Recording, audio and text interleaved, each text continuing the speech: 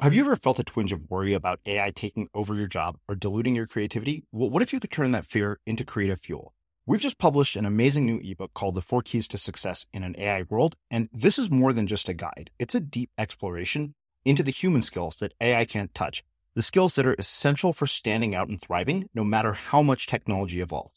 We're talking about real differentiators here, like creativity, emotional intelligence, critical thinking, and much more.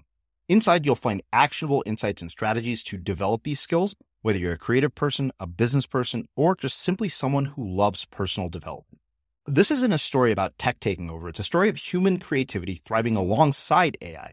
Picture this, AI as your creative co-pilot, not just as a tool, but a collaborator that enhances your unique human skills. The 4 Keys ebook will show you exactly how to do that and view AI in a new way that empowers you instead of overshadows you. Transform your creative potential today. Head over to unmistakablecreative.com/4keys. Use the number 4, KEYS. That's unmistakablecreative.com/4keys and download your free copy. Most of which we cannot resolve in the moment, right? These are issues that are being brought to us by other people we know that we can't solve right now. The question's too big. It's ambiguous. I'm just checking my inbox because I'm in the middle of a conversation. Srini and I are going back and forth about scheduling a podcast. I'm just checking that, but I'm seeing all these other messages. And then you turn your attention back to what you were doing, having exposed yourself to all of these unresolved tasks that are waiting there and connected to people who need things from you. And your brain goes haywire because when it sees all these messages, it begins the process of, okay, we have to switch our context. We have to begin suppressing these networks and amplifying these networks to get ready to deal with these new things. And halfway through that process, you bring your attention back to the thing you're writing or the code you're trying to type up or whatever it is. And your brain is now in a cognitive catastrophe of crossed wires and aborted context shifts. It makes it incredibly hard to think. It also exhausts us. It's not a failure of will. You literally tired out your mind. I'm Srini Rao, and this is the Unmistakable Creative Podcast, where you get a window into the stories and insights of the most innovative and creative minds who've started movements, built thriving businesses, written best-selling books, and created insanely interesting art. For more, check out our 500-episode archive at unmistakablecreative.com. Doing creative work can be kind of lonely, and that's why we built the Unmistakable Listener Tribe. The tribe is a community for professionals to connect and support each other. Everything is designed to help you grow your business and share what's working and what isn't. And that's true whether you're a business owner or an artist. You'll get access to feedback, live conversations with guests, and so much more. By joining the tribe, you become part of a community of creators who all support each other, and it's completely free. Hopefully, I'll see you there. Visit unmistakablecreative.com/tribe to join. Again, that's unmistakablecreative.com/tribe. Running a business is hard, but your email marketing doesn't have to be. With Aweber's easy-to-use email marketing platform, you can stay connected with your audience, write new content faster, sell more, and grow your business, all without having to become an expert in yet another business tool. Start today at aweber.com/podcast. That's AWEBER.com/podcast. Aweber, simpler email marketing. Introducing Wondersuite from Bluehost.com. Website creation is hard, but now with Bluehost, you can answer a few simple questions about your business and get a unique WordPress website or store right away. From there, you can customize your design, colors, and content. And Bluehost automatically helps you get found in search engines like Google and Bing. From step-by-step guidance to suggested plugins, Bluehost makes WordPress wonderful for everyone. Go to bluehost.com/wondersuite. Hey, Dave. Yeah, Randy. Since we founded Bombas, we've always said our socks, underwear, and T-shirts are super soft. Any new ideas? Maybe sublimely soft. Or disgustingly cozy. Wait, what? I got it. Bombas. Absurdly comfortable essentials for yourself and for those facing homelessness. Because one purchased equals one donated. Wow, did we just write an ad? Yes. Bombas. Big comfort for everyone. Go to bombas.com/ACAST and use code ACAST for 20% off your first purchase. Don't you love an extra $100 in your pocket? Have a TurboTax expert file your taxes for you by March 31st to get $100 back instantly. Because no matter what moves you made last year, TurboTax makes them count. That means getting $100 back and 100% accurate taxes only from Intuit TurboTax. Must file by 3/31. Credit only applicable to federal filing fees with TurboTax full service. Offer can be modified or terminated at any time.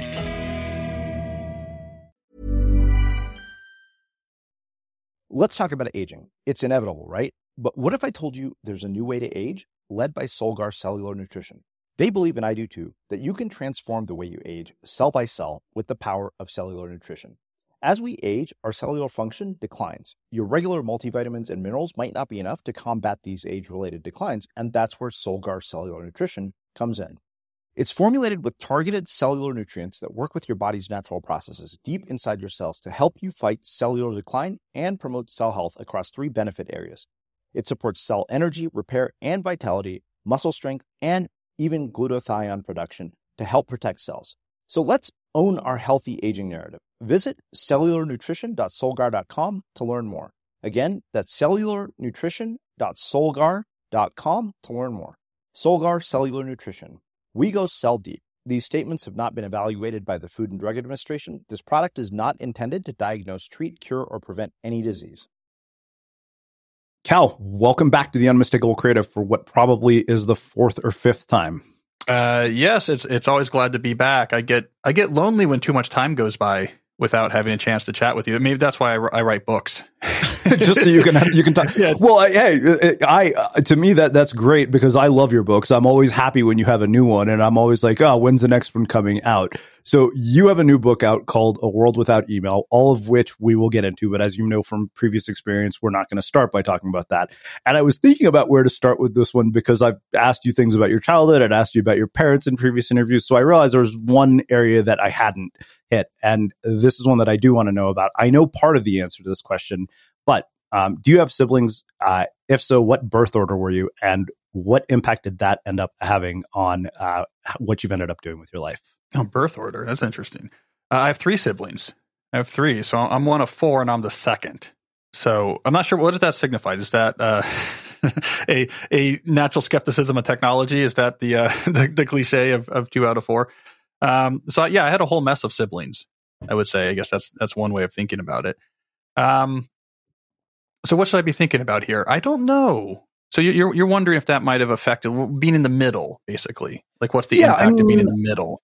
Well, there's both. I mean, like looking at sort of what you pick up from older siblings, I think that to me, the contrast, having had only one where I'm the older, when I look at sort of, what my parents taught her versus what they taught me, it evolved partially because, they were immigrants and I was the experiment in which they were like, we don't know what the hell we're doing.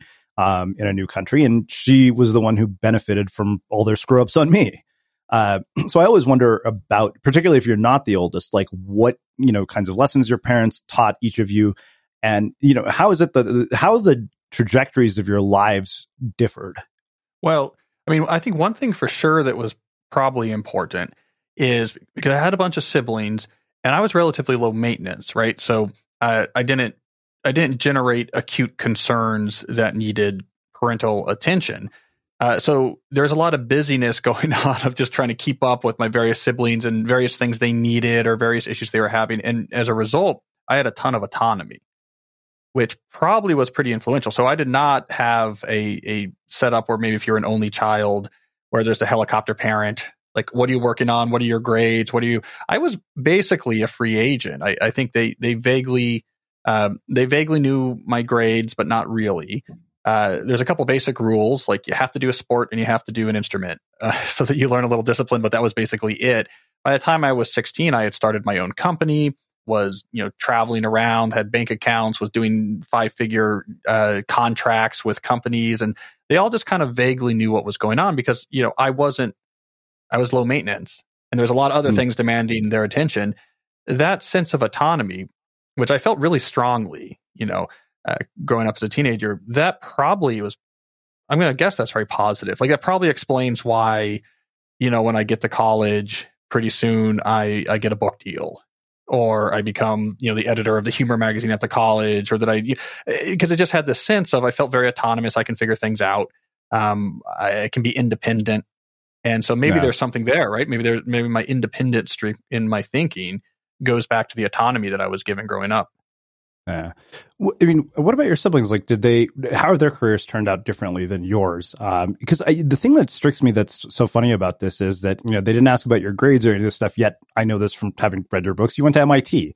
You don't get into MIT by having lousy grades. And, Indian parents, that's all they ask you about is your grades. And mainly they don't ask about the grades.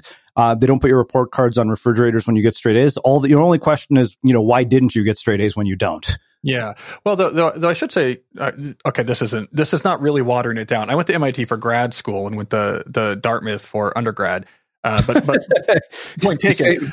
But my memory is, a couple of things there, and then I'll talk about my siblings. But my memory there is that at some point in early junior high, I figured out colleges start looking at your grades starting at whatever it was, like freshman year or something, right? They're not interested in your grades before high school or whatever it was. I learned that. And so just very strategically, I was like, great, I don't have to think too much about this until I get to high school. And so I had more erratic grades in junior high. I think if my parents had been closely following, they might have been worried about it, and there could have been some pressure there. But there's a lot going on, and I knew it didn't matter. And in some sense, like that record wouldn't be captured. I think also I had done well. And this is really dredging up memories. We took SATs. There's this program where you like take the SAT. I remember that. Yeah, right. And so like I had done in middle school as like it wasn't recorded anywhere, but I had done well on that. And there was those like CTY programs. I don't know if you know about those that Johns Hopkins ran. So I was invited. So they sort of assumed, well, maybe you're smart. But all right. So when I got to high school, I was like, okay, now grades start to matter. And I do think I tried harder, but I was pretty lazy. So yeah, it's interesting. I was like relatively lazy. I didn't take a killer load, but a pretty hard load. But I was a smart guy, and I could do pretty well. But again, I'm coming from a public high school where it's maybe that's send 4 kids to an Ivy League school in any given year, and that'd be a big deal, right? So there wasn't this huge pressure there. And but I think I was also just interesting. I ran a business and played in a rock band. It was very well read.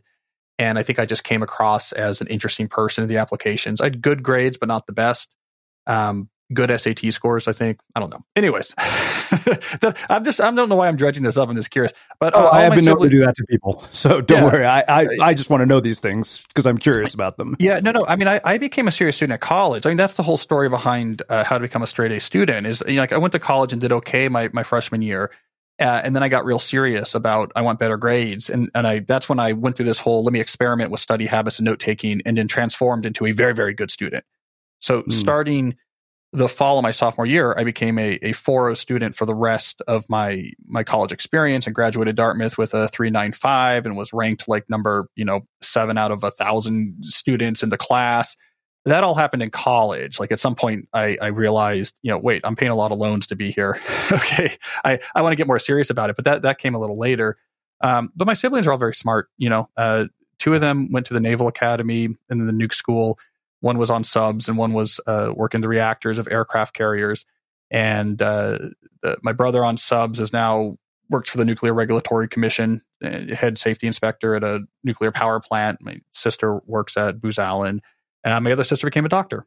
So wow, it's something going on there. It's a sharp group of kids, I'd say.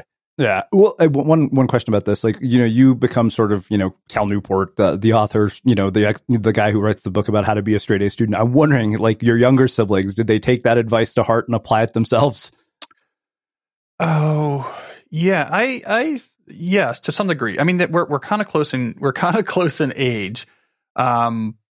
So by the time I was writing those books, I think I used to talk to my youngest sister, right? Because obviously my older brother was out of school by the time I wrote those, and my younger sister, yeah, I definitely remember my youngest sister, especially when she was in med school. We would talk a lot about it. And I think, during college, a lot of people have a hard relationship with this type of advice sometimes because it's not really what college is about for everyone. But when you get to more professional school, things are more transactional. I'm in medical school to learn this because I want to get this residency because I want this job. So I do remember that with my youngest sister. I don't think I talked to her much when she was in college about how to study. But when she was in med school, she's like, yeah, let's do it. Like, let's get tactics. Let's get strategies, let's get after it. Because there's definitely a mindset shift. when you move on to a more professional schooling environment. It's much more transactional. Well, I think that makes a perfect segue to talking about one thing that I know that I will never leave a conversation with you without asking you about it, and that is the state of education today, particularly in light of a pandemic. And I do like the fact that we started with college and the fact that you kind of became a great student, because I think that one thing I saw, particularly at a place like Berkeley, was that everybody who comes there is basically, at the heights of their high school class. They're all, valedictorians. We think we're really smart. And then you get there and everybody's 1,000 times smarter than you are. I mean, for me, it was like, the worst grades imaginable. I went from being a straight A student in high school to graduating with a C- average. And I think part of it was, I never learned how to study. But why is it that you don't think people actually learn this, like to actually navigate the dynamics of college? Like, what causes that sort of person who basically is, a genius in high school to become an idiot in college? Not that I was a genius in high school or an idiot in college, but I think it might have been, if it wasn't Outliers, it was the other book, Malcolm and David and Goliath, that Gladwell wrote, where he actually talked about a girl who opted to go to Brown versus another girl who went to a lesser known school, and she thrived, whereas the girl who had gone to Brown, who was this just amazing student in high school, actually, was very average in college. So why does that happen? One. And then two, you're a college professor who has been teaching in the midst of a pandemic. So, like, what has all of this revealed to you and to the system at large about what the future of this is going to look like? Well, I mean, as to the question of why students are so bad at being students, I think there's definitely a sort of social developmental aspect of people's college experience that can take precedence over a more professionalized approach. And what I'm basing this off of is looking at my book on how to study, because the big audiences for my How to Become a Straight A Student book are non-traditional students, people who are coming back later in life. I've done a lot of work over the years with like GI Bill vets returning and going to school on the GI Bill, first generation students who are maybe working at the same time. People in those contexts, which is different than the standard US path of you're 18, and you're going to college right after high school. People are coming at it later in life after, serving overseas or working at the same time or having families. They're like, let's get to work. So they love it. Like, give me advice, give me strategies. It's a job. Actually, this is easier than most jobs I've had before. And they do really well. But when you get students that are, okay, yeah, of course I'm going to college and I'm 18 and I'm going off to Berkeley after, finishing my high school. There's a lot of other factors at play in that experience. This is what I've come to learn. And sort of like I was talking about with my sister, there's a lot of other factors at play. You're trying to discover yourself. You're trying to define yourself as an adult. You're trying to find separation from your identity that you had based on your nuclear family household. You care a lot about presentation of self and construction of self. And there's a real concern probably that professionalization of your habits is, well, that might reflect poorly on you. It might make you seem, nerdish, I guess, or it's just not at the top of your mind. It's a really interesting dynamic. But I've noticed that a lot. Is that students are bad at being students and are kind of happy being bad at it. So I think that's for sure. And then what's the pandemic doing? I'm still not sure. What I lean back on is this notion that we often, and I heard someone say this, so my apologies that I'm not citing the right person. I heard someone say this earlier in the pandemic. We often overestimate forces of temporary disruption and underestimate the power of inertia. And I don't know that 1 year of highly disrupted higher education, I don't think it's enough to make a giant change. That's sort of my new working hypothesis. I think everyone is just riding off the year as a suffer year because everything kind of sucked. And actually most schools are open. It depends like where you are. A lot of this is sort of politically based, like the regional and political, like how open your school is or not open, much more so than, let's say, like viral background. But my sense is there's hundreds and hundreds of years of this rough model of education, of going to these schools and being there in person and this and that the pandemic is probably not enough to cause like a severe rupture in the model, though it may seed a lot of things that grow into really interesting metaphorical trees. Yeah. Well, I guess the thing that struck me in particular, and I'm curious what your perspective is on this as a professor, and even my dad is dealing with the same things. He's teaching his classes via Zoom, and I think the thing that struck me most was when people at Harvard were like, "What the hell? We're going to pay $50,000 a year, the same tuition, to watch somebody give this lecture on Zoom that I could watch for free on Coursera." Like, how does that, when you see that, does it make you angry? Like, I mean, you're a professor in the system that, actually makes this happen. In the same time, your salary is dependent on those students, isn't it? Yeah. Yeah. I mean, especially at a school like Georgetown, which is heavily tuition dependent. Yeah.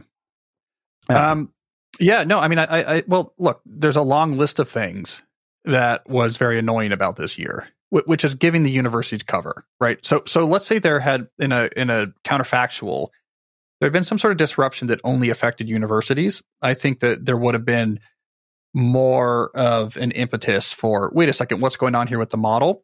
But I think that anger, which kind of makes sense, like, wait a second, I'm watching this video on Zoom that was pre-recorded, and MIT has the same class being taught for, you can download the video from there. And so why am I watching Cal instead of Eric Domain teach algorithms or something like that? I think it was somewhat obfuscated by the fact that every other aspect of people's lives had similar frustrations going on. And so that might have obfuscated some of the disruption. I think it also emphasized the value students place on being on campus, being around each other, the activities, the physical location of it. The whole, I really picked this up from my students very strongly. A couple months was okay. By the time we got to the fall, they were fraying, and the thing they were fraying is they had to get out of those houses. They could be back in their parents' house, to be back in their old bedroom. It felt so restrictive. I think that's where I was starting to see a lot of, mental health impacts. And so that is one lesson I learned, is that there's this huge value that these 19-year-olds and 20-year-olds have, if they're so lucky to have this opportunity to say, look, I'm on a 300-year-old camp or 200-year-old campus with old stone buildings, and we live in the dorm, and we have, and we go to pep rallies for the basketball team, and those type of things, I think are playing a really important role in this sort of this social development of a lot of these young kids. So that's where I saw the frustrations. The Zoom stuff, I think they could. You're right. Oh yeah, it's not great, but it was being home, and that's what was starting to fray on people. Well, I think that makes a perfect segue to talking briefly about sort of social media and the role of social media in the pandemic. And, as I was telling you before we hit record, I think it was probably January where I had probably, I started and I was like on a 90+ day hiatus, almost no activity on Facebook. And then Indian Matchmaking came out, and my social feed was a hell of a lot more interesting all of a sudden. Because it wasn't, as I said, just attention, but attention from women. And as a single guy, I'm like, oh, this is something that I kind of want to pay attention to. And to be very candid with you, it became a really big distraction for about 6 weeks. It took a while to get back to it. But that being said, I mean, and for a lot of people, this has been their lifeline, during a pandemic. This has been their way to connect with other people. And so as somebody who has been a vocal critic of social media, from deep work up until now, what have you discovered about, sort of its role in the midst of a situation where we're all stuck at home? Well, I think the pandemic helped underscore and support the dualistic nature of technology that I talked about in digital minimalism, where I used a chariot driver metaphor from Plato and talked about how you have the ignoble steed that sort of represents your base instincts, and then you have the noble steed that represents what's good, and the soul is like the chariot driver that's trying to control these two things. And when it comes to using technology, when deployed intentionally, you can empower the noble steed. When used casually, it superpowers the ignoble steed, and everything goes off a course. And I think people saw this dichotomy very clearly, especially during, depending where you live, the strong lockdown phases of the pandemic, because on the one hand, there's tools that the social internet offered that were really empowering the noble steed, the ability to talk with family, the ability to talk with friends, the ability to use video. You can actually see the face of family members that you weren't able to see in person, maybe the leveraging of WhatsApp or texting so that you could maybe have more conversation with your family than you might normally. And it would have been very isolating without these technologies. In fact, we probably wouldn't have been able to even do shelter-in-place orders without these technologies because it just wouldn't have worked, right? Society would not have functioned. On the other hand, social media, if we're going to get real narrow, let's talk about the giant attention monopoly platforms, Twitter, TikTok, Instagram. For a lot of people, these were a massive negative during the pandemic. Especially Twitter, a lot of people fell into a doom scrolling habit. I would say Twitter became a giant source of stress and anxiety and anger for a lot of people. You take a pandemic, you mix it up with a contentious presidential election, and you're just on this thing doom scrolling. And it was just making people angry, and it was making people anxious, and it was causing, and I think it had a lot of real ramifications for people's mental health. I think it probably had ramifications on our response to the pandemic. And so I think it's a perfect example of that dichotomous nature of technology. See, look, I can deploy some of these tools to connect to people I care about in a way that would be physically hard. Fantastic. But I can also get sucked into YouTube rabbit holes where I end up as a, QAnon chieftain or doom scrolling on Twitter and end up, in a fetal position under my desk. That was terrible for people. And so I think it just validated that the sort of the nuance of the hypothesis of that book. Well, let me, go a little deeper on sort of this idea of fame, because the reason I brought up Indian matchmaking in general, with you was, and I thought about emailing you the entire time this was happening saying, hey, I'm having to deal with a level of attention that's unlike anything that I've dealt with before. And, I get, on the one hand, it's flattering. On another, it's kind of annoying because I quit all this stuff. You wrote this piece about Bryce Harper, the baseball player, and I very distinctly remember that. So, when you're dealing with something like this, and I am nowhere as near as famous as a baseball player with a $430 million contract, but what is it that you see play out there that makes that particularly effective or, negative? Because I remember even you and I were talking about this where you said, NBA players before the night of a game who tweeted actually scored less points, if I remember correctly. So, when you navigate that sort of sudden, flood of attention, like what is that doing? And then more importantly, how the hell do you, not let it derail you? I mean, it's a incredibly powerful force that has been, I don't want to say it's not just that it's been supercharged. It's more like it's been democratized, right? So the negative impact of sudden celebrity attention just due to the realities of the delivery mechanisms, if you went back 20 years, was very narrowly applied to a very small number of people, like really big movie stars, really big sports stars. Social media has essentially democratized the negative aspects of sudden attention to a much wider group of people, because now you have the delivery mechanisms through which people can actually discuss you and give you attention and directly reach you in this sort of infinitely scalable way. And it's an issue. I mean, it's both a benefit and an issue. Obviously, being able to democratize celebrity opens up more opportunities because there's lots of different professional endeavors where having some notoriety is useful. But it also democratizes the negative aspects of celebrity. And I think it's a real issue. And so I talk to a lot of people in professional sports because they're really worried about this, the impact of this on professional sports performance. That's why, I wrote about Bryce Harper. He doesn't do basically any of that. I mean, he has like a team that posts some stuff occasionally, but he just doesn't care, especially once the season gets going. You wouldn't see him on there, engaging with his audience. And why? Because it's an intensely cognitively demanding endeavor to try to hit a 97 mile per hour fastball out of a park. And like every X% distraction back there in the back of your mind is 3 batting average points. And it matters. And it could matter to your team's success or to your success. And so you definitely do see that. And I think people are, you experience, so you tell me, Srini, like it's weirdly manipulating of your emotions, right? Because it's almost irresistible. Yeah. There's few things more irresistible than someone is saying something about you over here. Yeah. You can't look at that, right? You can't not look at it. And then it gives you these highs, but then these killer lows. And then, right, you seek the highs to try to offset the lows. But it's like with a drug addiction, the highs stop being able to do that and the lows start to take over. Oh, I mean, I remember for the first week, it was just like, holy shit, who are all these people? And on the flip side of that, it was just like, oh, I'm a single guy. Yeah. And, there were things that were said about me that weren't that nice. And, the other person got a lot of negative attention. It was kind of crazy. And, and I remember even one of the other girls, I was talking to her at the end of the week. I'm like, this is insane. And she had a situation where she had like 800 followers on Twitter. And by the end of the week, when that show aired, she had 70,000 or 100,000. It was madness. I mean, and yeah, you're right. It was this addictive thing where you just, couldn't stop for a while. It was like, wow, this is kind of nuts. And you layer on top of that the fact that there are billions of Indians in the world. And then you add to the top of that, every one of my parents' friends saw it and descended on my parents like vultures. I had a point where I was like, I can't take this. This is insane. So I said, look, you guys want to set me up with anybody? I'm like, this is my cousin. I'm like, she's the filter. She is the gatekeeper. I will not talk to anybody but her from this point forward. Yeah. And even then, it's taken a long time to get back to some semblance of normalcy.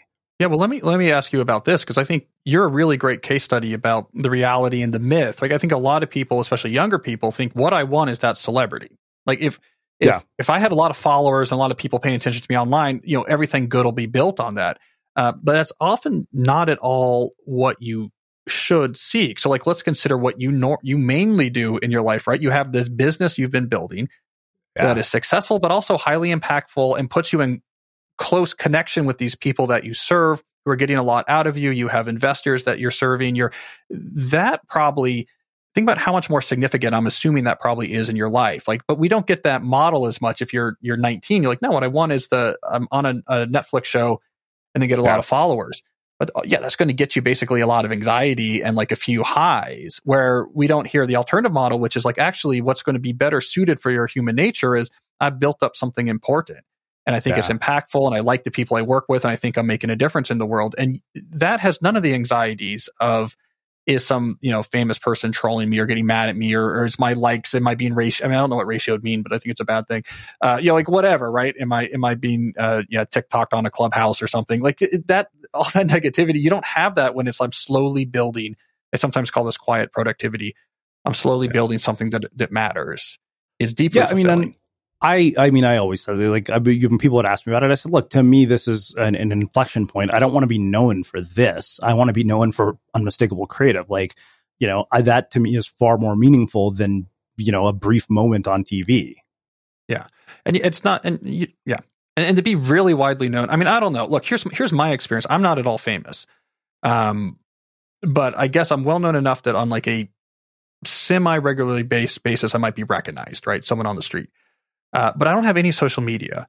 So to me, that's like, it's just surprising and foreign. I mean, I just have no idea, are people happy about me, mad about me, not thinking about me, thinking about me? I'm just really not plugged into any of that.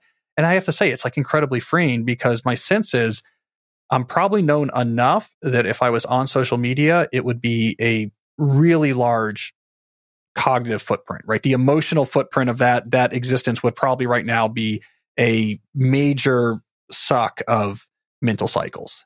And so, I mean, I'm not very happy right now. It's like, I don't know, maybe everyone hates me, everyone loves me, everyone's ignoring me. I don't know. But not knowing has been a gift. Well, it's funny because, your name has come up numerous times on the podcast, when I was talking to Nir Eyal, and I think I remember sending you that conversation, and he was like, yeah, Nir is more optimistic than I am about this. And I remember thinking, I'm like, maybe I get the two of you together here to like battle it out, But that being said, I think that what you just said makes a perfect segue to talking about this entire concept of a world without email. So what prompted your desire to even and write a book? And, like a world without email sounds like a dream come true at this point. Right. Or a fantasy, right? they're gonna shelve it in the fantasy section at Barnes and Noble. I've actually been working on that book since 2016. So right after Deep Work, I began laying the groundwork. It took me about 4 or 5 years to pull together all the threads. I put it on pause, wrote Digital Minimalism, came back to it, kept working on it. So it's more of an opus style book. And basically, I wrote Deep Work, came out in 2016. And there's this really urgent follow-up question to me about that book, which is, why really is it so hard for us to find time to do deep work? I mean, if you remember in that original book, I didn't talk much about the causes. I mean, it was like, yeah, we're on email too much or this or that, but let's just talk about the value of focus and how to train yourself to focus and why it's important. And the feedback was, wait a second, I don't think you realize how impossible it is to do this. And so I really got interested in this question. Why is it so hard? Like, why are companies so consistently set up in such a way that it's very difficult to actually do the thing they hired you to do, to use your brain and produce value? And it was a massive story, right? That's what I discovered. I needed 5 years to write it because there are so many different threads that were wrapped up tightly that when you pulled on them, there was this huge, magnificent story that explained, why do we work this way? Why is it so bad? What the future is going to hold? It just seemed really grand. And so this book, deep work, opened up that rabbit hole, and I fell down that thing and rolled for a while. Wow. Well, I mean, you open the book by saying that the underlying value of constant electronic communication that defines modern work is never questioned, as this would be hopelessly reactionary and nostalgic, like pining for the lost days of horse transport or the romance of candlelight. And you make a pretty strong criticism of why email has been actually, detrimental to knowledge work. And, having read the book, having, spent a lot of time, applying your concepts, I happen to agree with a lot of it. But I think let's start with how we actually got here in the first place, because I know that you talk about the reduction in productivity that email causes. And I think that's obvious to most of us. We're not, unaware of that. But part of it is knowing what to do with it. But let's just start there with these two concepts of email reduces productivity and email makes us miserable. Yeah, I don't think people recognize the degree to which it's reducing productivity.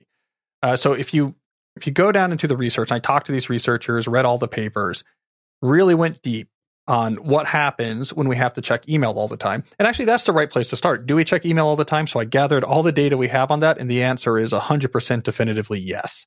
And it's been getting more and more and more with each year. The number I like to cite is, in this one very large study, once every 6 minutes was how often knowledge workers are checking their email. And if you have Slack in your company, that becomes shorter, right? So it's constant. Like, that's about as close as you can get to constant, especially when you recognize that number includes things like lunch hours or meetings where maybe you can't be checking your email. So that means you're checking it even much more frequently in the times that you're actually able to, right?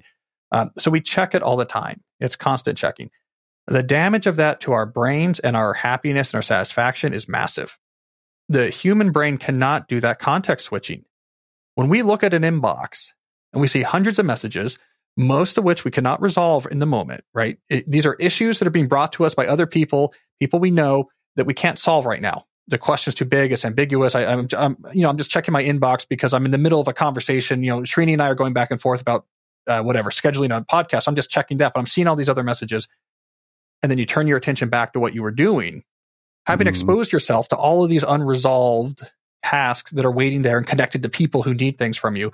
And your brain goes haywire because when it sees all these messages, it begins the process of, okay, we have to switch our context. We have to begin suppressing these networks and amplifying these networks to get ready to deal with these new things. And halfway through that process, you bring your attention back to the thing you're writing or the code you're trying to type up or whatever it is. And your brain is now in a cognitive catastrophe of crossed wires and aborted context shifts. It makes it incredibly hard to think. It also exhausts us. And I think a lot of people have that experience of where you're checking email a bunch while you're trying to do something. And at some point, you just get so fatigued, you just give up and like, I'm just going to stay in my inbox. It's not a failure of will. You literally tired out your mind. You tired out your mind with all that context shifting. It can't do it anymore. And it's done actually trying to do something productive thinking. And then you layer in this other reality that this mode of communication where you pile up messages faster than you can keep up completely conflicts with our deep social wiring and makes us feel very anxious. There's all these people who need me and I'm not responding to them, and it's getting worse and worse every minute that I'm not looking at my inbox.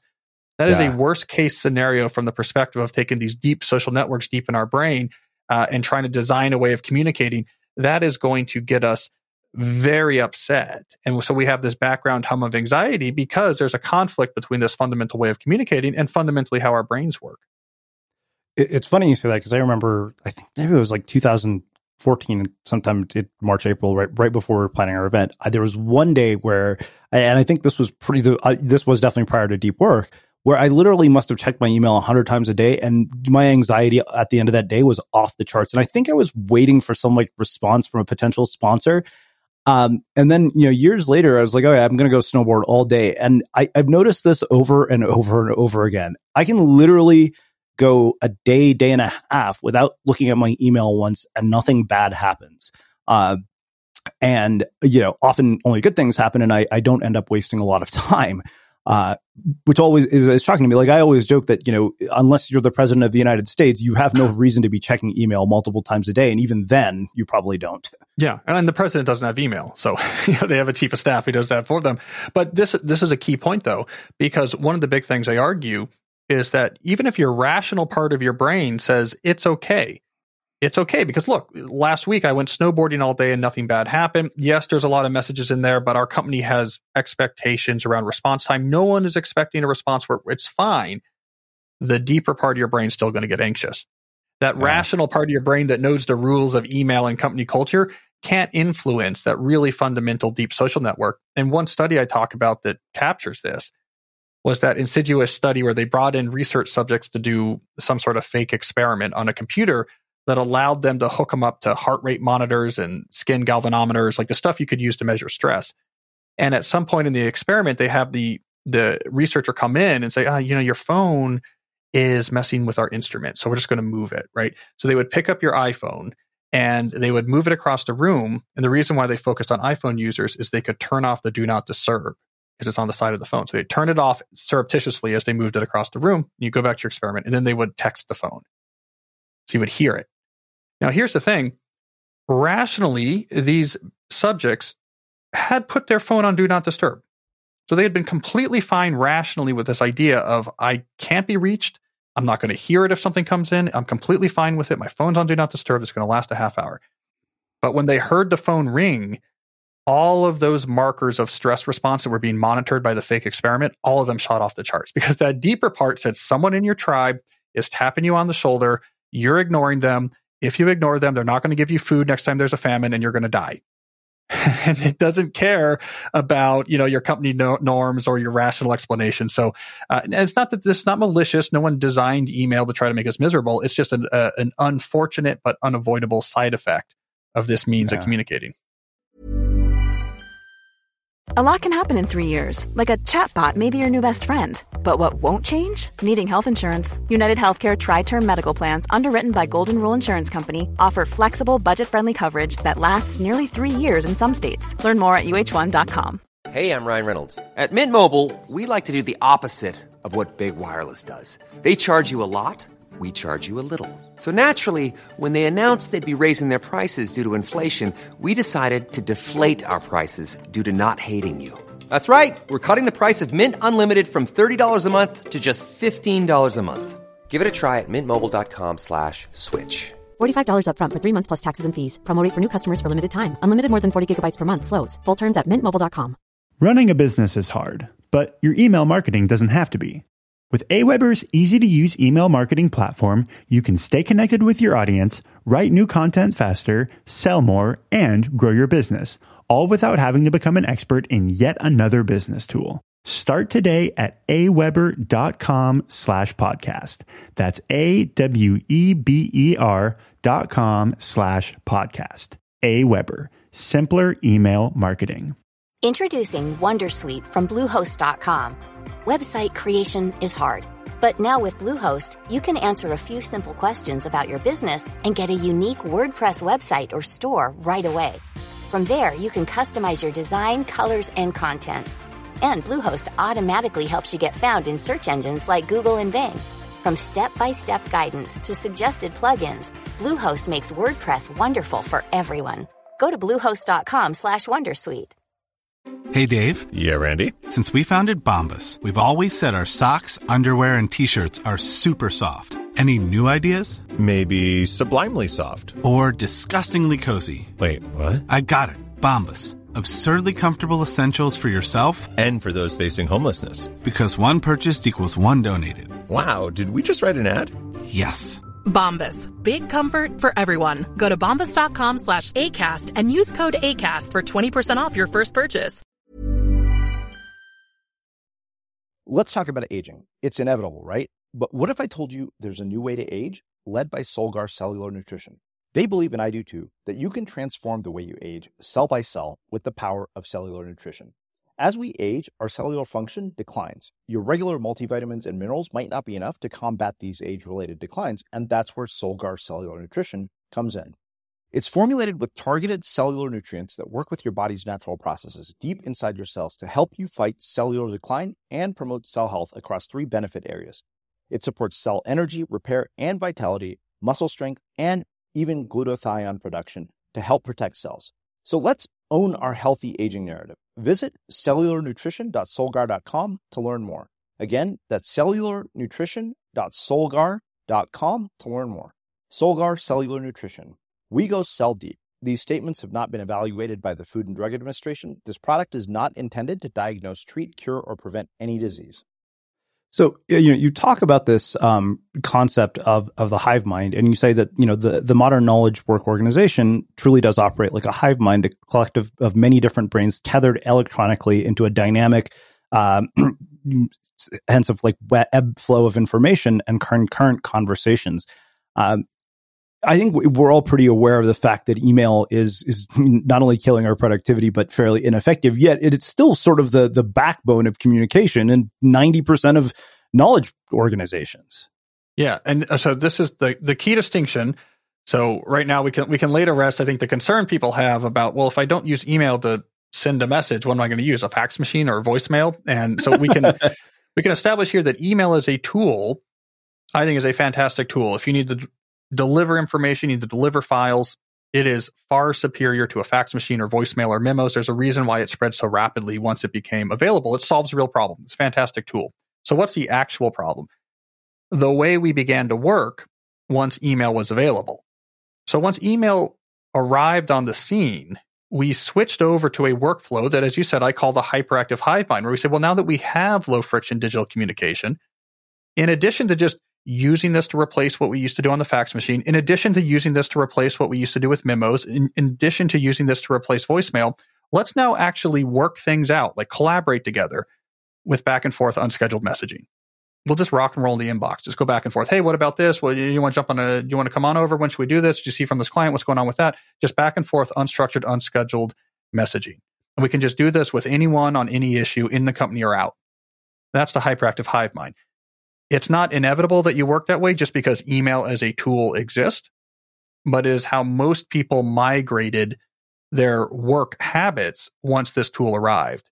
And so when I call my book A World Without Email, what I really mean is a world without the hyperactive hive mind being the main way that we actually collaborate or coordinate. So this hyperactive hive mind rapidly emerged following the arrival of email. It's how most, and there's some key exceptions here, but it's how most knowledge work organizations now organize themselves.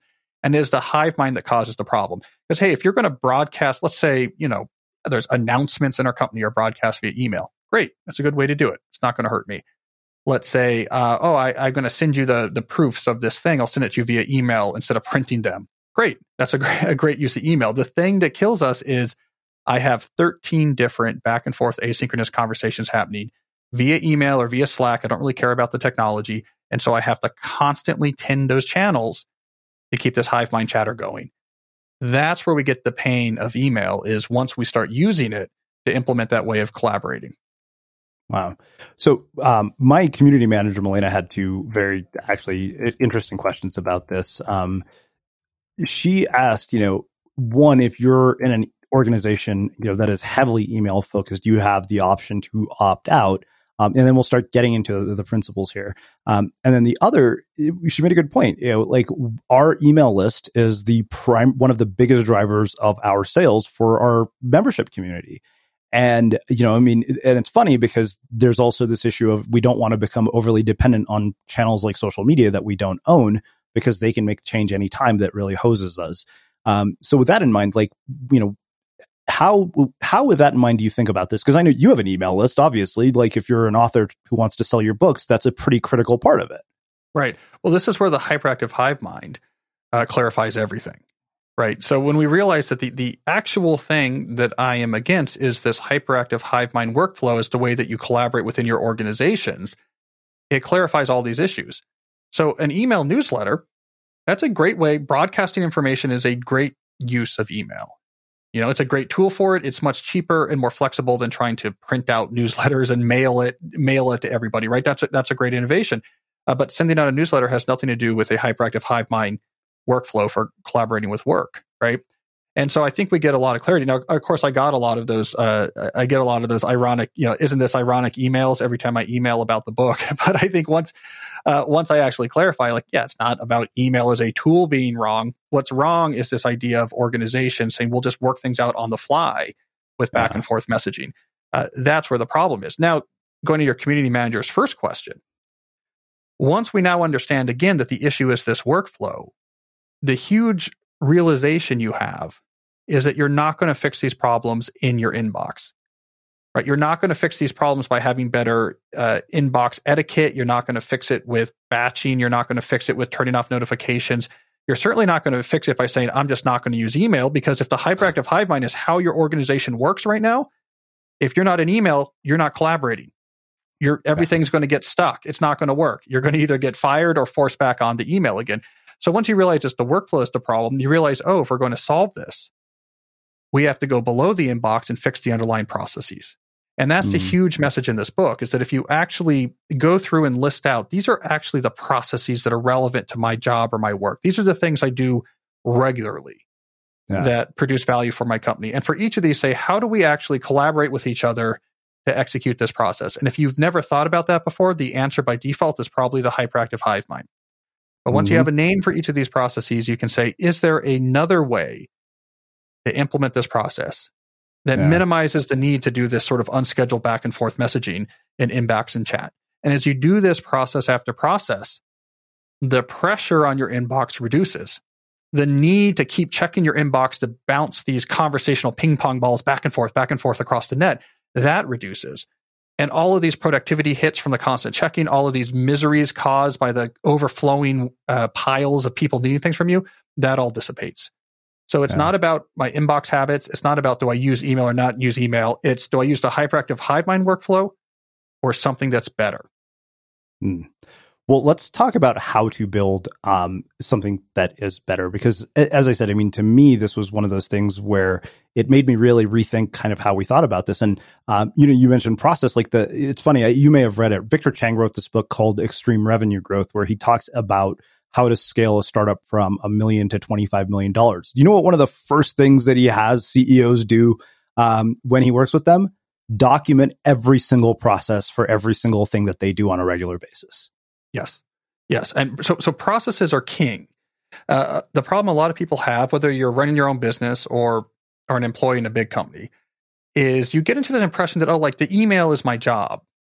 And this is what I do. I answer emails, move them back and forth. That's my job. No. The email communication is serving underlying processes. You have the answer client question process, the produce podcast episode process, the put together a white paper for publication process. You might never have named them before. You might not have thought about them before, but all of this back and forth ad hoc messaging is serving these processes. And so once you name them, you can say, well, what's the right way or what's a better way to actually do these? And it opens up so much innovation. And so small businesses know this. So you mentioned extreme revenue growth. You can look at traction. You can look at work to system. You can work at eMyth Revisited. I mean, book after book in the small business space comes back to the same thing. Figure out what your actually processes are and then figure out how to make those better. All growth comes from that. That mindset needs to extend to just about everybody, because if you don't, you still have processes. It's just that they're really bad. Right? In other words, the way you're implementing them is just, I don't know, we'll figure it out on the fly. And that doesn't scale. So, I mean, I know, Trini, your company in particular is really into this process-oriented thinking. So a lot of what so probably a lot of familiarity when you're reading the book. But for a lot of people, they've never thought that way. It's what do you mean? I get emails, I respond to them, we kind of have meetings on my calendar, we rock and roll, which means they're proverbially stuck in the small business that has the opportunity to grow to this sort of metaphorical large revenue, Well, it's funny because right after I read your book, we have an Airtable contact form, and it, for guest pitches, and it's really simple. If I say yes, it sends somebody an email automatically saying, yeah, we'd love to have you. If I say no, it sends them nothing. I'm why the hell am I getting this delivered to my inbox? There's no need for that anymore. So I immediately turned off the Zap that was sending the emails to my inbox. And now I only have one place, because I was I'm looking at the same thing in two different places. Yeah. And so I think this is useful, right? So let's rattle off some concrete examples. The main thing I want to emphasize in these examples is that based on the research we know about the cognitive hit from context switching, The metric you are trying to minimize when you're optimizing these processes should be the number of back and forth messaging required. It's not time, it's not complexity, it's not pain or convenience. It is how much unscheduled back and forth messaging is required for this process to complete. And you want to minimize that number, right? So you want to keep that in mind. So you gave a good example there. A way of going from a guest pitch to booking a guest that requires essentially what? You have that one incoming email and then you just click something in an Airtable, right? That's a fantastic example. Another example is like the way I work with my publicist for booking podcast for book publicity. We have a shared document system where she puts the opportunities in there along with the scheduling information. Like, okay, here's a link to schedule if they have a scheduling link, or if not, here's the times that could work. I check this document twice a week and I go through and add my responses and update it. Then she adds all the details lower down in the document. There's zero back and forth messaging involved, even though I'm doing dozens and dozens of interviews. It sometimes requires lots of back and forth. That's a process. Another example of one of these processes could be we have a team that uses Trello, and each client has a Trello board. Everything we're working on for that client is on a card. Every related file is attached to a card. Every list and process is on one of these virtual cards. The columns capture their statuses. We have these short, highly structured meetings at regularly scheduled time where we look at this thing. Who's doing what? What do you need? How's it going? Execute. Zero inbox involved. No messages involved. And yet these clients, all the information stored in progress is being made. So there's dozens of examples, but I do think it's useful to hit a few and to keep underscoring that your key here is minimizing back and forth messaging. You want to minimize back, even if it's more overhead up front, back and forth messaging, the need to do hit the message ping pong back and forth across the net. That is the killer. That is the poison. That is the thing you need to look at with like huge skepticism and alarm. Well, I mean, even, the other thing I did right after this is, we have an ad sales team, and I'm like, you guys send me a lot of email, and I'm glad that you're sending me email because it's all potential revenue. But I said the amount of email is causing context switching. So I was like, I'm going to set this up as a document in Notion. I want you to put everything there. But let's talk about it. I think that actually is a perfect setup because I think Notion really in my mind was designed with this idea of reducing context switching in mind. But let's start with the attention capital principle. And, you talk about sort of 5 different concepts, with the 2 that I think there are a couple that really intrigued me. One was building structures around autonomy. The second was minimizing context switches and overload, which I think we've more or less covered. And then the idea of an assembly line. Can you talk about those and how they apply? Well, so the structure one's important because there's a good reason that's largely unknown. I mean, I pull it out in the book, and I don't really think anyone had reported on this, until I did. Why? If the hyperactive hive mind, if that is so ineffective, right? If it makes us so unproductive, it makes us so miserable, why have we remained with it so long? And a big part of that answer is that in knowledge work, we have a huge emphasis on autonomy. Say, unlike in industrial work, where we break things down, everything in the processes, we have assembly lines. Knowledge work is too complicated, too skilled. We can't tell a computer programmer how to write code. So just give them objectives and let them figure out how they organize their work and get things done. This goes back to a single individual. It goes back to Peter Drucker. He helped midwife the whole idea of knowledge work. He actually coined the term knowledge work, and he really helped American industry understand what this type of work was, how it's different than industrial work, and how to deal with it. And he hit again and again, and I document this, decade after decade, autonomy, autonomy, autonomy. This principle of autonomy is one of the big reasons why we've been stuck with the hive mind, is because we're just used to this notion that if I run a company, I mean, unless it's like a small business or something, if I'm a manager, this or that, look, I'm not going to tell my workers how to work. If they want to be more productive, they can buy a Cal Newport book. But we shouldn't be thinking about how they organize their work. We just need really clear objectives. Here's our OKRs, rock and roll, right? And I argue this is what has got us into this trap, because you can't get rid of the hive mind in an organization unless you actually have the organization on board with, we need to change this with other processes. No individual can do this very effectively on their own. So how do we escape that trap? Well, my argument is that Drucker was right that how knowledge workers actually execute their work, how you write the algorithm, if you're a computer programmer, is highly autonomous, can't break it down into steps, leave people alone to figure out how they do that.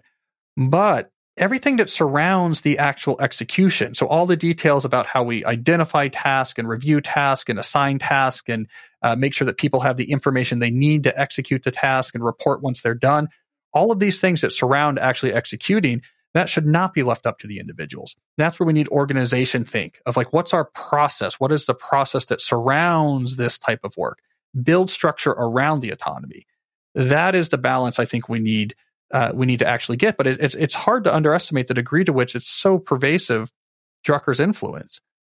You run a team, you're like, look, it's not my job to tell people how to work. But if everyone is fighting for themselves, you're going to end up with the least common denominator. And the least common denominator when it comes to workflow collaboration is going to be fire up the inbox and we'll just rock and roll.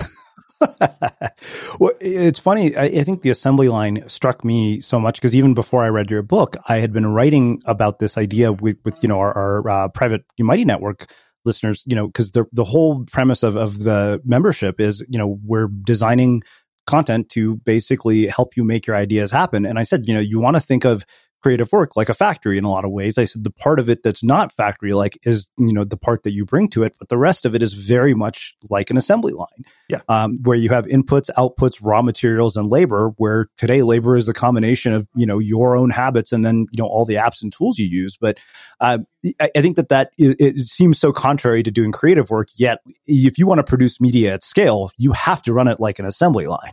Yeah, it's like an assembly line, except for instead of what you're doing is turning the bolt on the steering wheel 45 degrees, repeatedly. When the steering wheel comes to you, you're recording a podcast, so like, you're right. It's like nuanced. There's structure on here's how the materials move. And we've thought a lot about it, but at each step when you're actually doing the work. But the other thing that's important about the assembly line, it's why I spend a lot of time on the story of the assembly line, is that if we step away from the specifics of industrial manufacturing, what we learned from Henry Ford's story, which is a very important lesson for today, is that the way they used to build cars, just like the hyperactive hive-minded knowledge work, was very convenient and very flexible and very natural. They called it the craft method. You'd put a chassis on some sawhorses and a bunch of craftsmen would sit around it and build a car. It was the same way that, whoever Olds, the original, or Benz, or whoever the original German car makers, the way they built the cars. And if you wanted to scale it up, you just get more sawhorses and more teams, and everyone would have their own car that they would sit around and they would work on. So the way they were building cars was very natural. It's a natural way you would do it. In fact, it was called the craft method. What Ford did with the continuous motion assembly line was a huge pain, right? It was like really inconvenient. It required them to spend more money. They had to hire more managers, and it was very difficult to get right.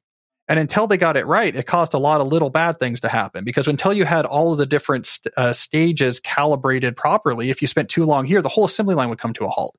So everything about designing the assembly line would have been a huge frustration to everyone involved, to the investors, to the workers, to the managers. Like, we're going to spend more money to do something more complicated that requires more managers and breaks a lot. However, it was 100x more productive and made Ford the richest person in the world for a while. And I think that part of the assembly line lesson is also really important, because it says, look, our goal in work is not to maximize convenience. Our goal in work is not to maximize what's going to be easiest. Our goal is certainly not to reduce friction to the lowest possible levels.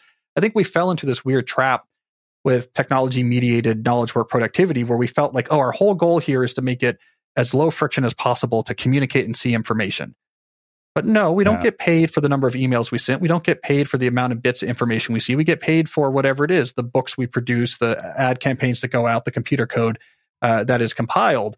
And the processes that might push that to the best levels, that might make us most effective, they might be like the assembly line 100 years ago, be a giant pain to figure out. So that's why I also like about that story is don't fear inconvenience, don't fear lack of simplicity, don't fear friction. None of those are what you're trying to optimize in a business. Well, it's funny because, I'd mentioned to you, a good amount of our production process was automated, but our promotion process was still kind of clunky. I'm like, we're manually, writing, social media updates and stuff. And to your point, I spent probably the last 3 or 4 days trying to build out another just full-blown Airtable automation to automate, promotion of guest interviews.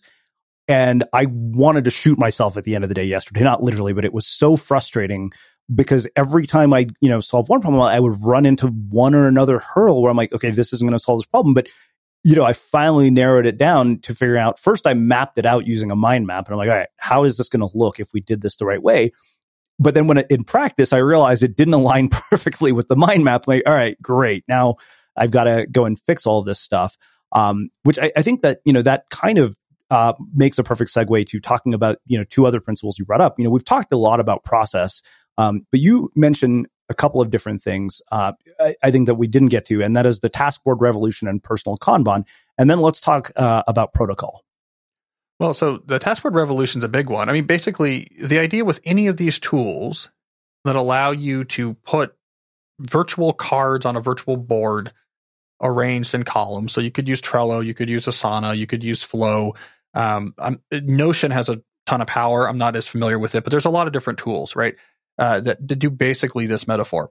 It's a huge revolution because what it's doing is making the work happening within a company or a team transparent, and it's making it shared. Everyone can see what's going on, who's working on what. And all the information relevant to what's going on and who's working on what is right there. And once you see a project run this way, you'll shake your head at what people normally do, which is all of that information is just implicitly spread across a ton of ad hoc messages spread over a bunch of inboxes. And when you do this comparison, you're like, wow, what a terrible way to organize a project. There's just all these random back and forth messages, and like somewhere in my inbox is this file that a client sent, and I don't know who's working on this. I'll just bother them with the message and we'll go back and forth. It's so inefficient. And that inefficiency becomes so bald once you see like a beautiful flow board. Oh, here's everything that's going on. You can see the icon picture, who's working on it. It's right there on the card. If you couple something like this with regular, highly structured, real-time check-ins, you get a huge boost of productivity. And one of the points I made in the book is that even if you're just doing this for yourself, it is much, much better. That your work doesn't just live in your inbox. It's on these boards. You have one board for each of your different roles or projects. You have these very set times. You go in and you check and update these boards in a very specific way. Again, this structure makes all of the difference compared to just all of this information is somewhere spread across our inboxes. Yeah. It's funny you say that. We had Chris Fussell here, who worked for Stanley McChrystal, and we're talking about, the U.S. military and Al-Qaeda. And he said that, the advantage that they had over the U.S. military was the rate at which information spread. And he said basically what we realized is we had to create a collective consciousness, which sounds very similar to what you're talking about here. Yeah, all the information is here. We can quickly see who's doing what. And also, I think here's an added benefit. It allows you to be much more sequential in your work. And what I mean by that, it's just like one of the stories from the book, Davicia's marketing firms, what I have in mind. They had one board for every client. And one of the things he really emphasized is what this meant was, okay, when I want to work on this particular client, I go to that board. I am now immersed in only that client. Like that's what I'm seeing. So all of those networks related to this client can be amplified. All of the neural networks related to other things can be inhibited. Now your mind is in a mode where you can do some good work on this client. And he's like, then I would stay there with the board and I'd work things through and I'd update the cards and do some work and update the status of things. And then when I was done, I could shut down that board and move on to something else. That is incredibly important, to be able to have your cognitive context on one thing at a time and work on one thing after another. If you used a hyperactive hive mind, by contrast, you're in an inbox trying to find and relay information about that client while seeing simultaneously emails about all of your other clients. And also emails about, a problem with HR department and the parking changes. And that all gets jumbled together. And until you actually experience the alternative of all I'm doing in my brain is this client until I'm done, you don't realize the degree to which having everything being visible to you all the time is an incredible drain on your ability to think. Well, let's talk specifically about protocol. I loved, this chapter because it really made me think about, email meetings and all sorts of stuff. So let's start with meeting scheduling and office hours. And then we'll talk specifically about short messages and non-personal emails. So when I'm talking about protocols, what I usually mean is, okay, here is a regularly occurring back and forth interaction that accomplishes a set goal, right? So it's a process, but for like very specific things, such as we have to set meetings. And my argument is, in these situations, it's usually worth, if something's going to happen a bunch, to put in a little bit hard work ahead of time to say, here's our protocol for this repeated this interaction that happens all the time. And here's a protocol that's aimed to minimize back and forth.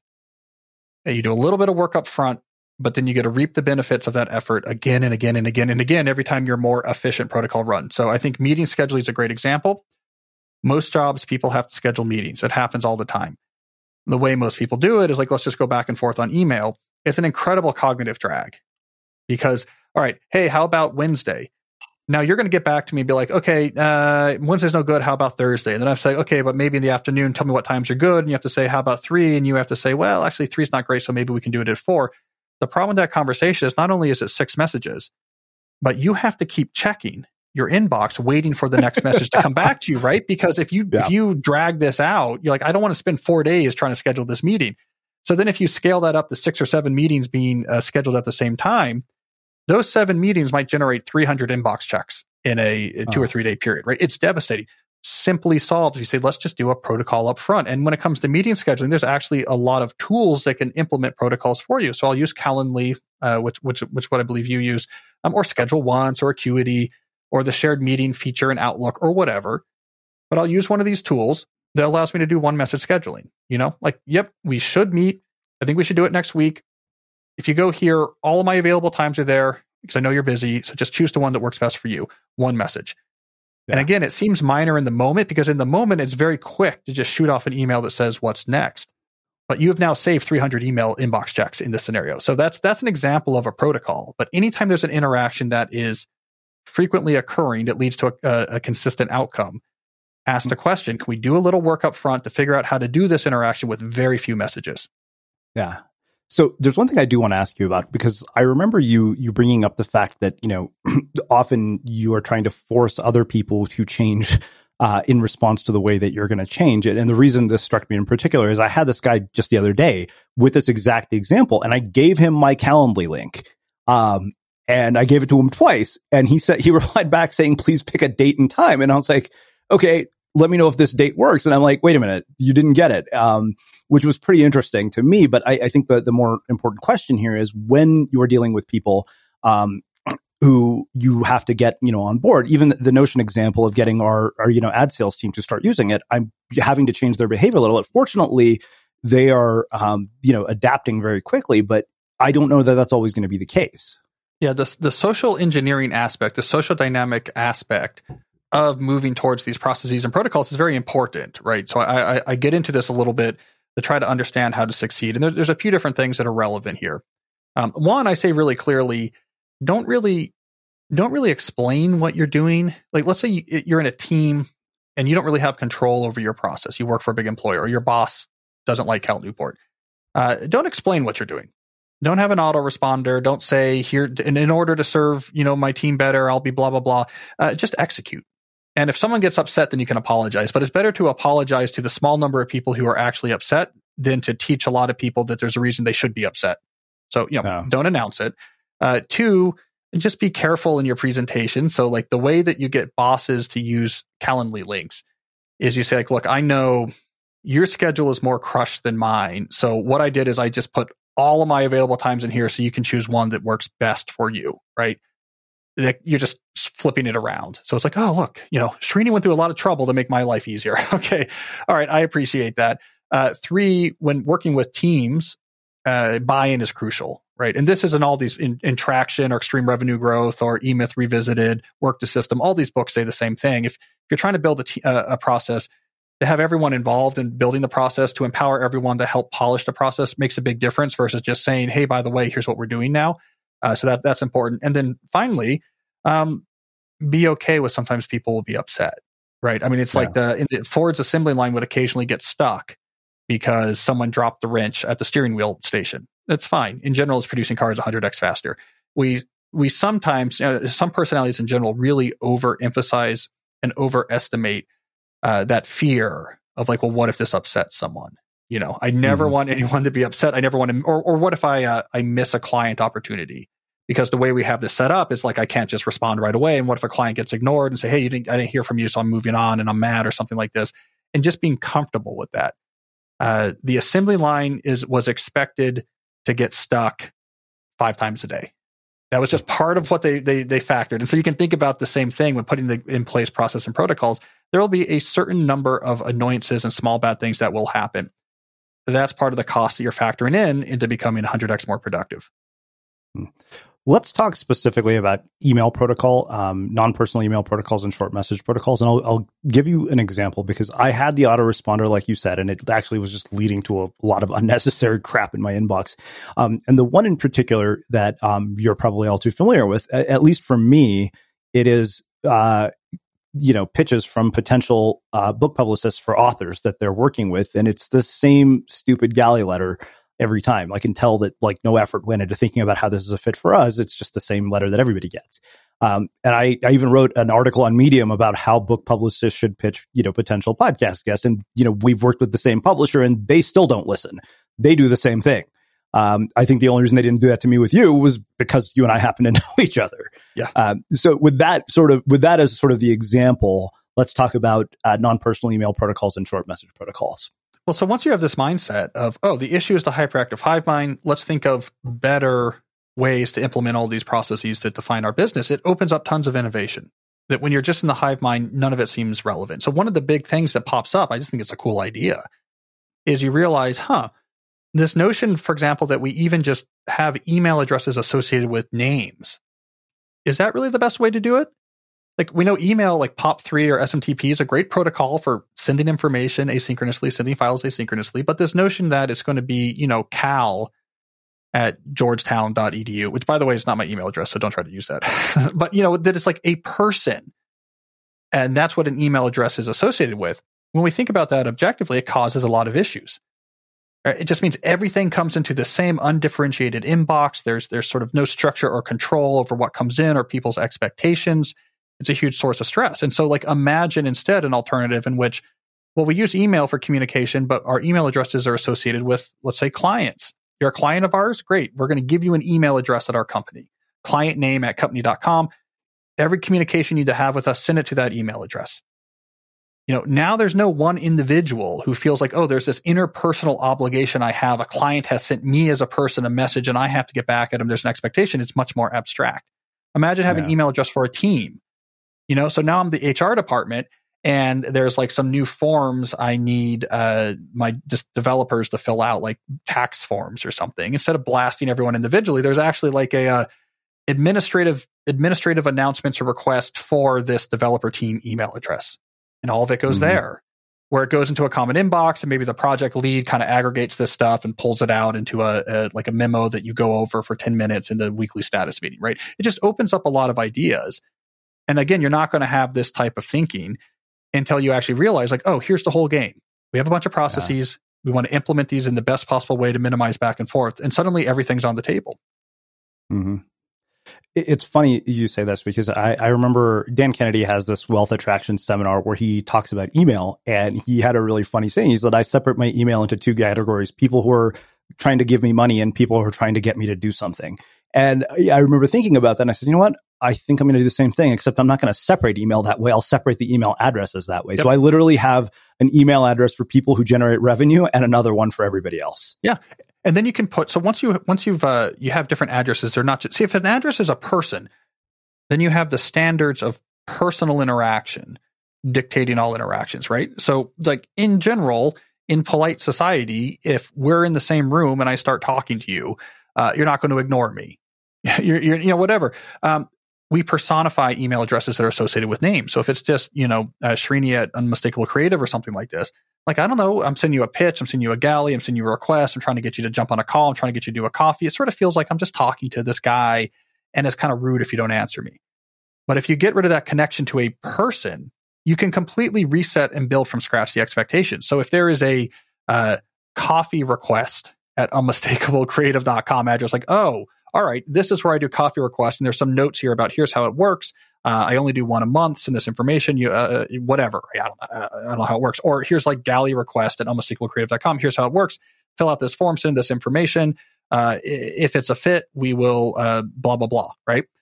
When it's not associated with a person, you can build the expectations from scratch. So I do this. I don't have a publicly accessible general use email address as a writer. If you want to send me like interesting links or news clips, I like that. But I have an address called interesting at calnewport.com. It's not Cal, it's interesting. And it has some rules. Like I appreciate people sending me things. I can't respond to the messages, but all these things get looked at.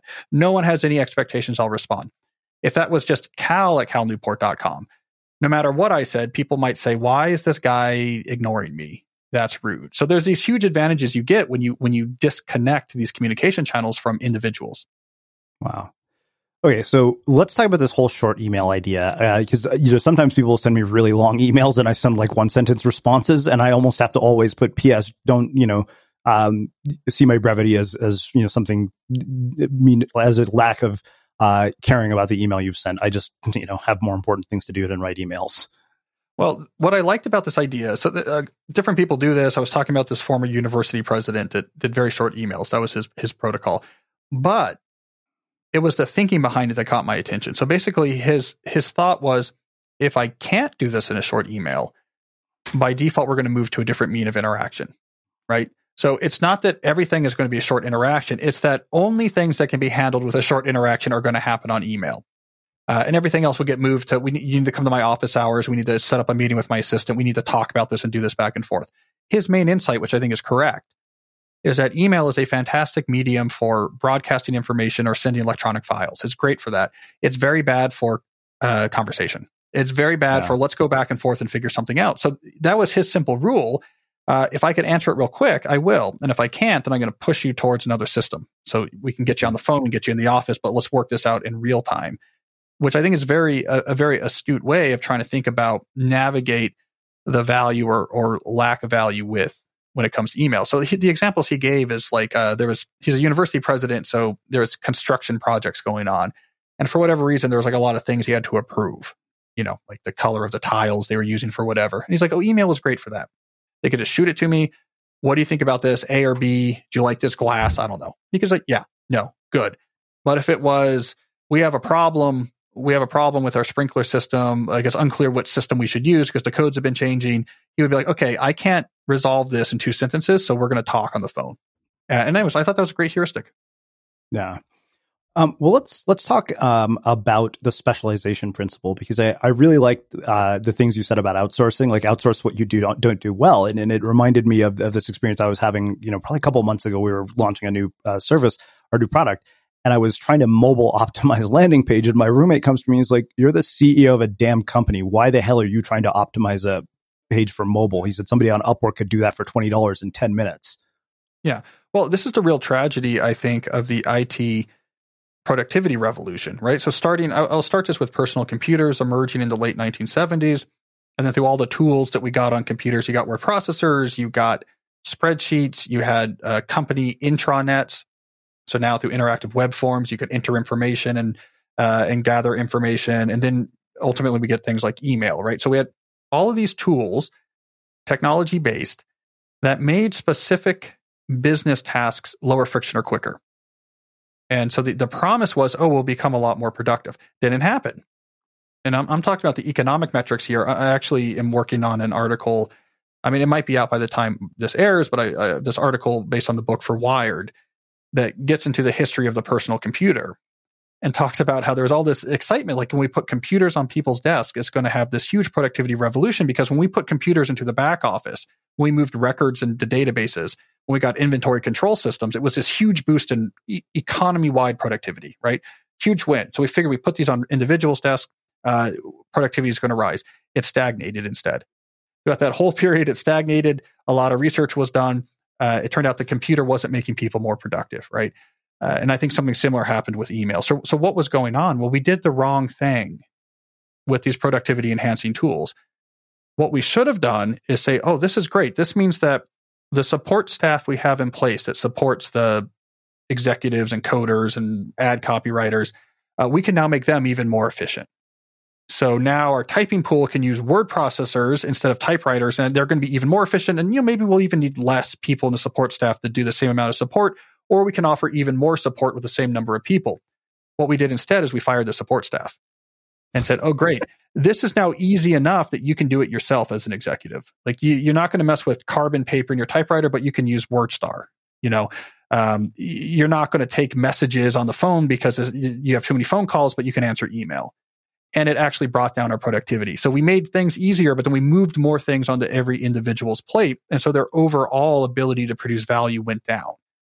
Wow. And so I'm calling for a return to specialization. I actually think the more efficient configuration of all this attention capital is you have everyone doing less, but doing what they do better.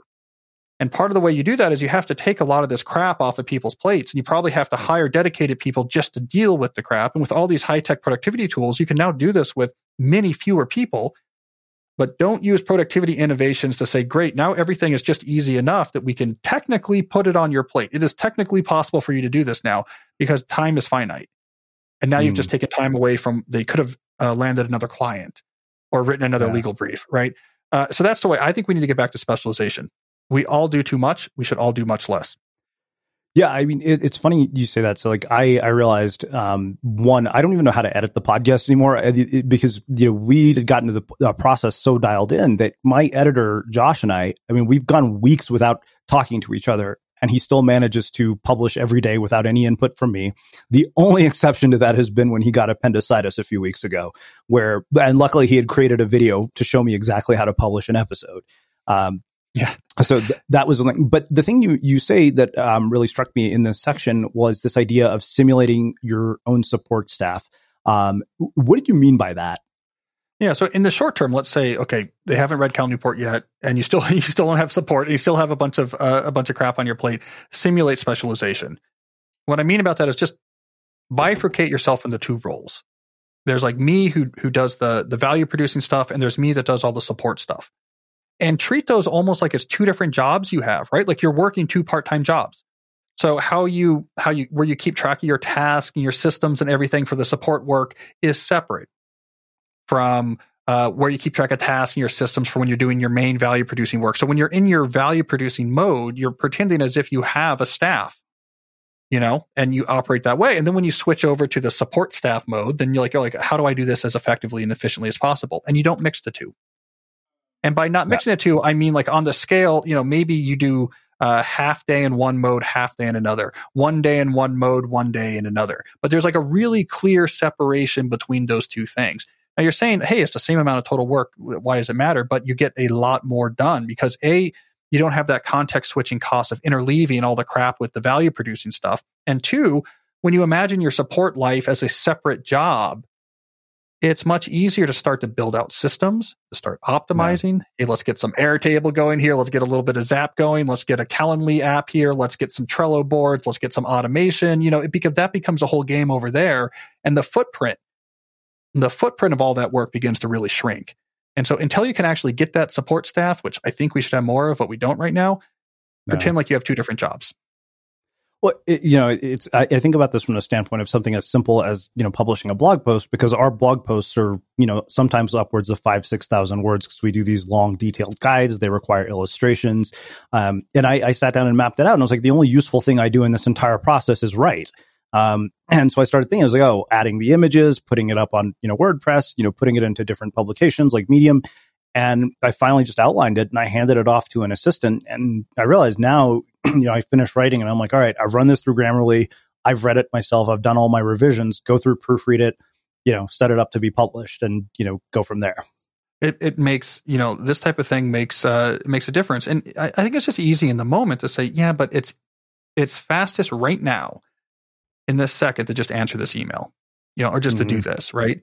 But we have to have that longer term view of like, what's the drag of having to do all the stuff surrounding writing this blog post times 2 each week, week after week after week after week. In the end, it's a really large cost. It's a really large drag. I actually think that one of the exciting things that's going to happen, and also kind of scary in the future of work, if we look out at a longer time frame, this is where a lot of workplace AI research is heading, where we can essentially have a presidential style chief of staff that's not a real person, but it's an AI agent. And it's going to completely change work because, now imagine in your situation, like the AI agent, which is talk to the AI agent of your publisher and of your editor, and they've all kind of communicated together. It just kind of tells you like the best thing for you to be doing right now is writing. And here's some background, here's your source material. I gathered it for you. Just write. And when you're done, I'll take it. Don't worry about it. Okay. You're done with that. Okay. We need you to make a decision on these 3 things, right? Just like a Leo McGarry in the West Wing. We're all going to have a Leo McGarry. It's going to be a productivity revolution, right? Because that's the end game. By far, that's got to be the best way to take the uniquely human aspect of human intelligence and produce value from these brains. The very best way to do it is to just have the brains do nothing but the actual producing value part. That's where AI is going to get us. which is both exciting and scary. And I almost feel like my book is like, okay, but while we wait for that, how can we get close to that in the meantime? Well, it's funny that you say that, because to me, I think it also takes us back to so much of what you've talked about in So Good They Can't Ignore You so many years ago. Because, I've been writing this book about, or this blog post about the hidden dangers of following your passion, largely, based on, things you talked about in that book. But I think that to me, when this happens, it's going to reveal who has skills that are valuable and who doesn't. Well, that's the scary part, right? So that, and also we're going to have a surplus at first. Because my contention is that we are incredibly unproductive because of the hyperactive hive mind, incredibly unproductive, right? And I think it shows up in the economy-wide metrics. I mean, non-industrial productivity has stagnated throughout this period that we made communication lower friction and more ubiquitous than ever before in human history. We didn't get more productive. And I think we would have actually lost productivity if not for the fact that we added hidden second shifts in the morning and the evening to try to make up for the lost productivity during the day, right? So we're leaving a huge fraction of our potential on the table.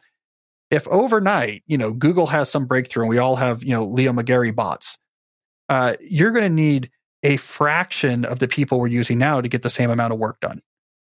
2 professors are going to publish what 5 used to publish before.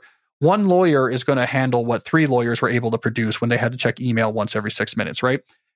In the short term, that if that happens too fast, it's going to create a giant surplus of attention capital. And, I don't know where it's going to go. So it could open up brand new markets, which I think could be very exciting, or it could lead to a creative worker recession because, hey, we only need a third as many workers to get the same amount of work done because you're not doing email all day. We're going to be way more profitable if we fire 2/3 of the workers.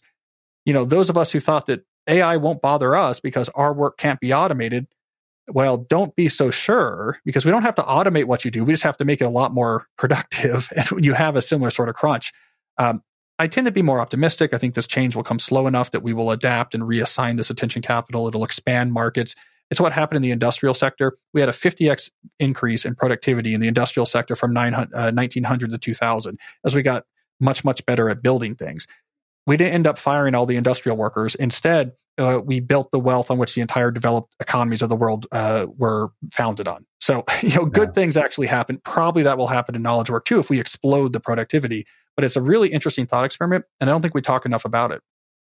Sounds like you have a subject for another book. Oh God, yeah, I've got a subject for a bunch of. I don't think anyone wants to hear me opine on economics, though. I guess so. What I'm trying to do there is just convince economic types who are smart to write about it. Amazing. Well, I mean, as always, you have packed this with, just nuggets of brilliance and wisdom that somehow always lead to very, very noticeable and tangible changes in our lives. So I want to finish with my final question. And you've heard me ask this before, so I'm curious to see, what it'll be now for the 5th time or 4th time. What do you think it is that makes somebody or something unmistakable? I should probably go back and remember what I said before, or maybe it's more instructive if I don't, so I can see if it's consistent. I would guess my answer's been pretty consistent. I mean, to be so good you can't be ignored makes someone unmistakable. Going all the way back to that book, So Good They Can't Ignore You. And what I mean by that is that there's something you do well. You've done the practice, you've built it up. It's important. You're good at it. You focus on it. You don't get too distracted by other things that are less important. And, you get after it and execute. And here's the thing I do well, and it's important, and I do it, and it makes a difference. You can't go wrong. You do that, you are going to have an unmistakable presence, I think, in the world. Amazing. Well, as always, I can't thank you enough for taking the time to join us, to share your story, your wisdom, and your insights with our listeners. Where can people find out about the new book and everything else you're up to? So calnewport.com, you can find about the book, and that's where my long-standing blog is housed. The new addition since the last few times I've been on here is that I podcast. So I have a podcast called Deep Questions, where I take questions from my readers on all of these type of topics, and we get into it. And so you can also hear more about these details on my Deep Questions podcast. Amazing. And for everybody listening, we will wrap the show with that. Thank you for listening to this episode of the Unmistakable Creative Podcast. While you were listening, were there any moments you found fascinating, inspiring, instructive, maybe even heartwarming? Can you think of anyone, a friend or a family member who would appreciate this moment? If so, take a second and share today's episode with that one person, because good ideas and messages are meant to be shared. Every year, one thing is always predictable. Postage costs go up. Stamps.com gives you crazy discounts of up to 89% off USPS and UPS services, so your business will barely notice the change. Stamps.com has been indispensable for over 1 million businesses just like yours. It's like your own personal post office. No lines, no traffic, no waiting. Sign up with promo code PROGRAM for a 4-week trial plus free postage and a free digital scale. No long-term commitments or contracts. That's Stamps.com, code PROGRAM. Have you ever felt a twinge of worry about AI taking over your job or diluting your creativity? Well, what if you could turn that fear into creative fuel? We've just published an amazing new ebook called The 4 Keys to Success in an AI World, and this is more than just a guide. It's a deep exploration into the human skills that AI can't touch, the skills that are essential for standing out and thriving, no matter how much technology evolved. We're talking about real differentiators here, like creativity, emotional intelligence, critical thinking, and much more. Inside, you'll find actionable insights and strategies to develop these skills, whether you're a creative person, a business person, or just simply someone who loves personal development. This isn't a story about tech taking over. It's a story of human creativity thriving alongside AI. Picture this, AI as your creative co-pilot, not just as a tool, but a collaborator that enhances your unique human skills. The 4 Keys ebook will show you exactly how to do that and view AI in a new way that empowers you instead of overshadows you. Transform your creative potential today. Head over to unmistakablecreative.com/4keys. Use the number 4, KEYS. That's unmistakablecreative.com/4keys and download your free copy.